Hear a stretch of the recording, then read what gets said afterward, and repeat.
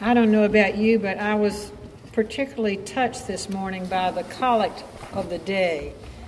Oh God, you know that we are set in the midst of many grave dangers, and because of the frailty of our nature, we cannot always stand upright. So after a wonderful, peaceful time in Virginia a week ago, I came home last Saturday night to find a daunting list of troubles waiting for me, some of which felt like the grave dangers that the collect talks about. It was going to be a rough week, and I wondered, because of the frailty of my own nature, whether I'd be able to stand upright through it, and even more, to preach. I was scheduled to preach today.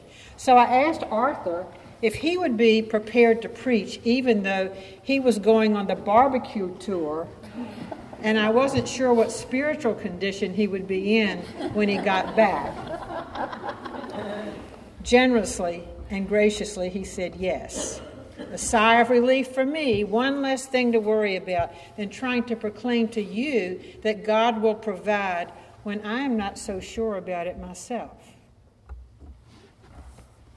But then in the midst of our staff meeting on Tuesday, as I'm lying awake at night worrying about everything, God's word came alive to me, especially through the prophet Jeremiah, and specifically through his call from God, so that it became clear to me that, like it or not, my troubles were not the reason not to preach, but the reason to preach. No matter if I couldn't muster up anything positive to say about God, because he has plenty of good things to say about himself. And as he continued to work on me through his word, I began to feel a little like Jeremiah, who later on in his ministry said, "If I say I will not mention him or speak no more in his name, there is in my heart, as it were, a burning fire, shut up in my bones, and I am weary of holding it in. Indeed, I cannot." So I told Arthur, never mind, even though it is clear that his spiritual character is intact, in spite of a visitation to 12 barbecue places last week. Like Moses, like Isaiah, like Jonah, Jeremiah, who was the son of a priest, did not feel equipped to be a prophet. He might have been like many a son who does not want to carry on the family business. Perhaps he was considering his own plans for the future, but he had not taken into consideration God's plan for him. From before I formed you in the womb, I knew you. Before you were born, I consecrated you. I appointed you. And that, by the way, brothers and sisters, is a specific word from the Word of God to the New York State Legislature and their latest abortion laws. And it certainly is a word from God about the sanctity and the purposefulness of all human life, from before conception until our final breath. But it is also a word for each of us who have been conceived not only by our human parents, but conceived in God's heart, in his image, for his purposes. And so he says, without the slightest pastoral concern for Jeremiah's objections, "To all to whom I send you, you shall go, and whatever I command you, you shall speak." Thankfully, he adds one hopeful and necessary provision: "Do not be afraid of them, for I am with you. I am with you to deliver you, says the Lord." We'd like to believe that we are the captains of our own ship and the masters of our own fate, and that believing in God is a way that we can get what we want. And we'd like to believe that God wants us to be happy and trouble-free. Actually, we are God's way of getting what God wants. We are God's way of getting what God wants. And just what does God want, you might ask? And what does God plan to accomplish through Jeremiah? The restoration of Israel, world peace, justice for the poor? And how might each one of us be God's way of getting what God wants? Jeremiah's call was simply to speak God's word in and to a world in great need and danger, and it would not be easy. I have set you this day over nations and over kingdoms to pluck up and to break down, to destroy and to overthrow, to build and to plant. That's what God's word does. And it is not an easy word, but it is a necessary word. Break down and uprooting, perhaps even the kind that's going on in your life right now. It always precedes building and planting. The word of God is indeed a two-edged sword. It's a fire. It's a hammer before it gives new life.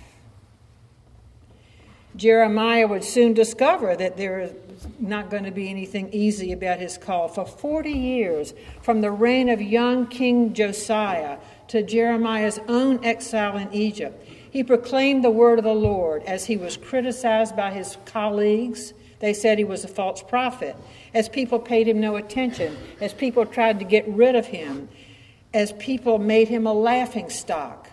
He was thrown into a well. He was taken into exile. He would indeed experience all the pain of the people to whom he was called to speak. And in that way, he would point the way to the prophet we heard about this morning in Luke's gospel, Jesus, the Word, God's Word made flesh. As many of you know personally and painfully, God seems to be unbothered by taking happy, contented people and disturbing their peace, putting their very lives in peril. It does indeed rain on the just and the unjust, all the brokenness that the world has to offer. And it does sometimes seem that when you get some bad news, you'll get some more later that afternoon. And then tomorrow morning, the phone will ring and there'll be a little bit more.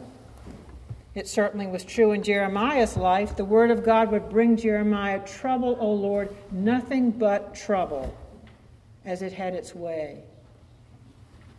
And through it all, Jeremiah was obedient simply to proclaim this living and active sword. And here, I believe, the word of the Lord to Jeremiah is also the word of the Lord for St. James Church.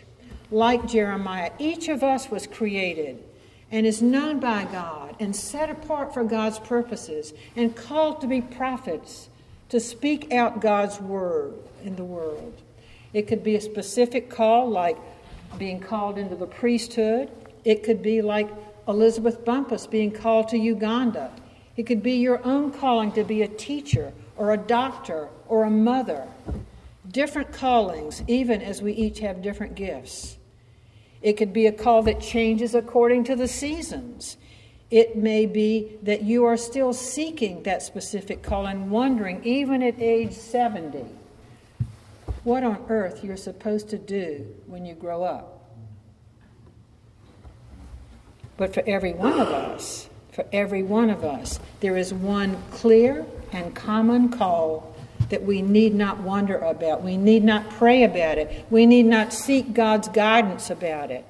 And that call is to declare the word of God in season and out, and especially when you feel weak and inadequate and everything in the world around you says the word of God must not be true. When you're on your last legs, when you're grappling with broken relationships and unanswered prayers, when things have gone from bad to worse, when you don't want to, when, like Paul, you're in weakness and fear and much trembling, and the waters are up to your neck. And before you have seen any proof whatsoever that God is working for good in all things for those who are called according to his purposes. And that is how Jeremiah touched me this week. Not to crawl in a hole and nurse my insecurities or self-medicate with my barbecue, which is chocolate, but even and especially when I am set in the midst of great dangers, to speak out his word about which the hymn says, what more can he say? What more can he say than to you he hath said? Simply to put his word out and let the Spirit do with it as it will. In my heart, in my family, in my church, in the nations. It is because of God's word that we as a diocese are in the midst of grave dangers, because we have declared that we will not tamper with this word, rob it of its power, but we will speak it as the Spirit provides. God's word is the one thing that God stands behind. He says to Jeremiah, I am watching over my word to perform it. I was very touched recently by the testimony of someone who, in the midst of great turmoil, decided simply to read the Bible out loud to herself. And she told me of the power of hearing the words of Isaiah, chapter after chapter, how the spoken words minister to her. The Word of God, a lamp to our feet, a light to our paths, and much more than that, the means God uses to bring the whole world to repentance and reconciliation with Himself.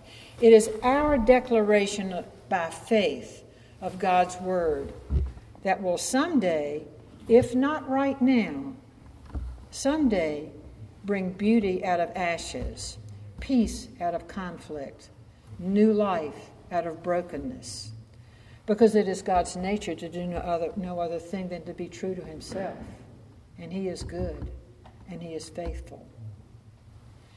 And when, as we heard in the Gospel of Luke this morning, Jesus says in the synagogue, this day the scripture from the prophet Isaiah has been fulfilled in your hearing, we have the tangible proof that God's commitment to His world is true through the Word made flesh. Jesus Himself, the one to proclaim good news, liberty to captives, and the power of the Spirit to proclaim the year of the Lord's favor. It may be that we see now through a glass darkly, but that is not His last word. We have seen His glory, glory as of the only Son from the Father, full of grace and truth. And one day we shall see Him face to face. And so, as we said this morning in Psalm 71, my prayer this week is, so even to old age and gray hairs, O God, do not forsake me until I proclaim your might to another generation, your power to all those who come. God says, I formed you. I knew you. Before you were born, I consecrated you. I appointed you. To all to whom I send you, you shall go. And whatever I command you, you shall speak. And remarkably, as you declare His word simply out of obedience, you come to know to the bottom of your heart that it is true. To which I say, thanks be to God.